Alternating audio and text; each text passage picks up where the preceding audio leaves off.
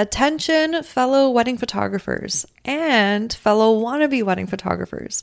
Tell me if this sounds like you. You're scared of missing key moments on wedding days. You feel pressured to create photos that are quote unquote Pinterest perfect and Instagram worthy. You're nervous about all the different lighting scenarios that are out of your control and you're not sure how to handle them. You're confused on how to balance creating beautiful imagery while also capturing authentic moments and emotion. And you're worried about being in people's way too often. If you're like, hells yeah, Sarah, you read my mind, then I'm here all excited and bushy-tailed, yes, I had to throw in the squirrel reference, to let you know that I've created something for you that will help you become a confident wedding day storyteller in just 2 weeks. It's an online program that I created just for you called Intuitive Storytelling, and it's officially out and ready for enrollment. I want you to take a moment and imagine for a second what life would be like if you knew how to be at the right place at the right time on wedding days so you can catch those key and in-between moments.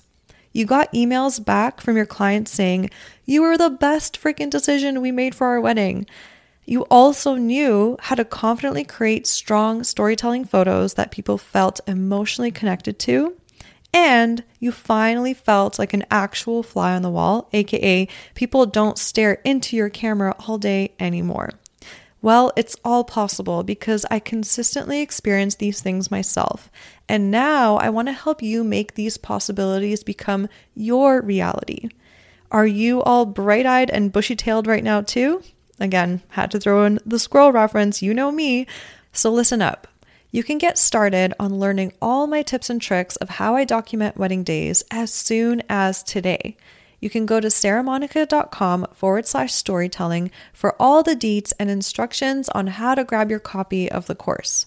You'll have lifetime access and you can go at it at your own pace, along with a private community of other like-minded photographers that are on the same journey as you are. With intuitive storytelling, you'll be able to learn how to confidently storytell like a pro on wedding days in just 2 weeks.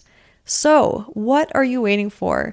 Up-level your storytelling game this wedding season so that next year you'll be watching your inbox filling up with even more inquiries. Hello, referrals from this year's clients. So again, head over to sarahmonica.com/storytelling and sign up now. I cannot wait to see you in there. Welcome back to the pod. I'm Sarah Monica, your host, and if you're a photographer or a wannabe photographer, you are in the right place. This episode comes to you directly from the Shine and Thrive photography community on Facebook, where I go live every single Wednesday at 1 p.m. Eastern Standard Time to answer my Shine and Thrivers questions. So not only do you get to actually tune into this podcast and learn a lot for free, you actually can join the Shine and Thrive photography community on Facebook for free as well and ask me questions along the way when you feel stuck in your business, or if you have a follow-up question to an episode that you wanted more clarity on, you can do that right in there. And I love this space because we get to actually connect with one another. You get to connect with other like-minded photographers, network with other photographers in your area or from other areas around the world. So yeah, I invite you to join this group. So right now, before you tune into the episode, go into Facebook on your phone, on your computer, type in Shine and Thrive Photography Community, request to join, and then you'll be in. When I first started my wedding photography business back in 2011, I made just $5,000 in my business. Now, I bring in multiple 6 figures per year while working only 30-hour weeks serving my dream couples. I'm here to help you discover that it's so possible to have what you want when you want in your business so that you can create the life you've always dreamed of and deserve. Julia wants advice on overshooting. So I'm assuming that you don't want to overshoot as much so you have less photos to cull through. So it saves you time and also saves your camera life and all of that. So What I would suggest is one tip that is really, really good is like catch yourself in the moment right before you're about to take a photo. Ask yourself, am I taking this photo just because I feel awkward in the moment and I feel like I should? Meaning, is it quiet in the room, or are people, watching you shoot and you feel like you should take a photo because you should look like you're working, right? Anytime you feel like you're taking a photo just because you think you should, outside of like requested photos by someone or whatever, right? Then just pause and be like, no, I'm gonna probably not even keep this photo because I'm just taking it because I feel awkward of like something just to make some sound and, fill in the space. Like I've definitely done that before, right? So that's a number one. That's a great way to like kind of like pause on that and catch yourself to not take that photo. Another great question. So actually, basically, Julia, I'm going to give you questions on what to ask yourself while you're holding the camera up to your face on whether you should shoot or not. And those questions will help you decipher whether you should take the photo, right? Another great question is, do I feel something, right? So if you're taking a photo of like people interacting, right? Maybe it's cocktail hour, right? So let's say it's cocktail hour and two people are talking. Let's say they're literally just talking like this. Yeah. Uh-huh.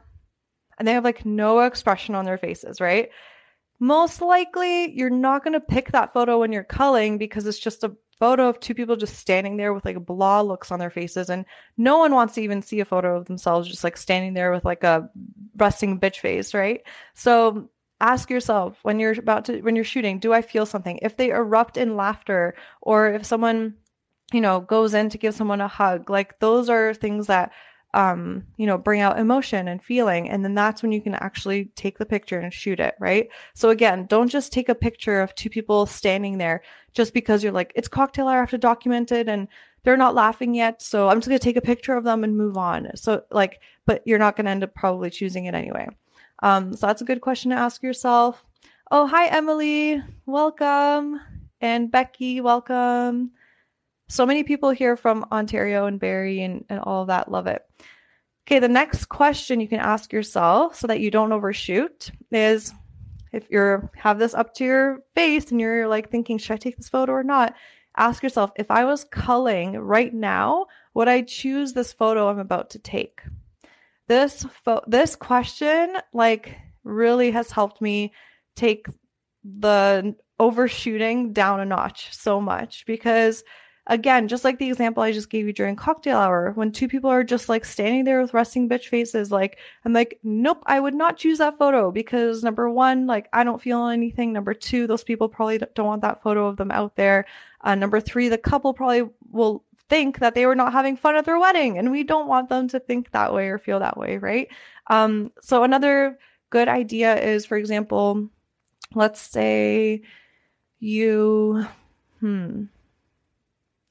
what other like example is there of would I choose this photo when culling?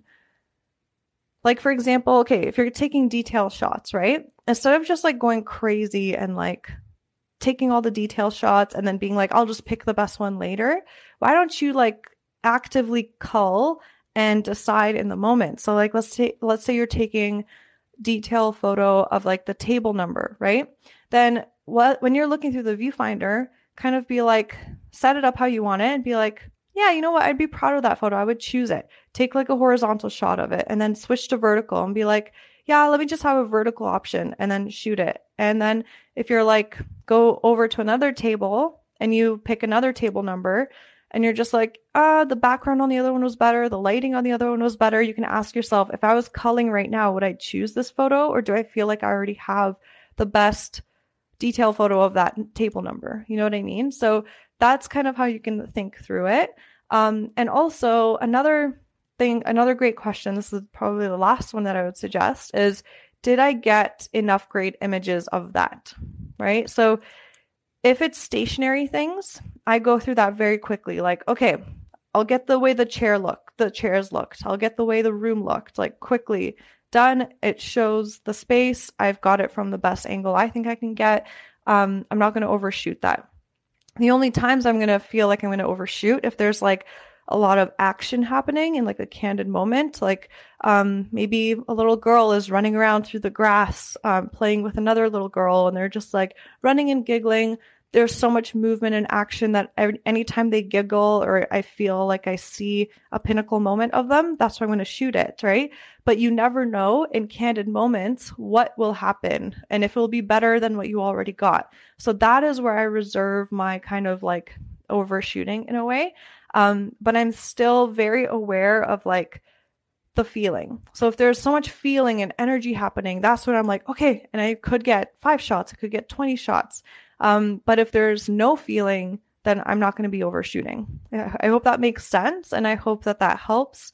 And this helps so much. If you just think proactively this way on wedding days, it saves you so much time on culling in the future. And just saves a little bit more of like your shutter life, I guess, in your camera too, right? Which always helps. Yay! Thank you so much for hanging out with me and tuning into this episode. If you got value out of it, please feel free to message me on Instagram at Sarah Monica Photo. That's Sarah no H, Monica with a K, photo, to let me know. I get so freaking energized hearing from others that what I've said has had a positive impact on their lives. Also, make sure to hit subscribe to the Shine and Thrive podcast to never miss an episode. I'm so grateful for you, and I'm sending you all the productive vibes your way so you have the best week ever.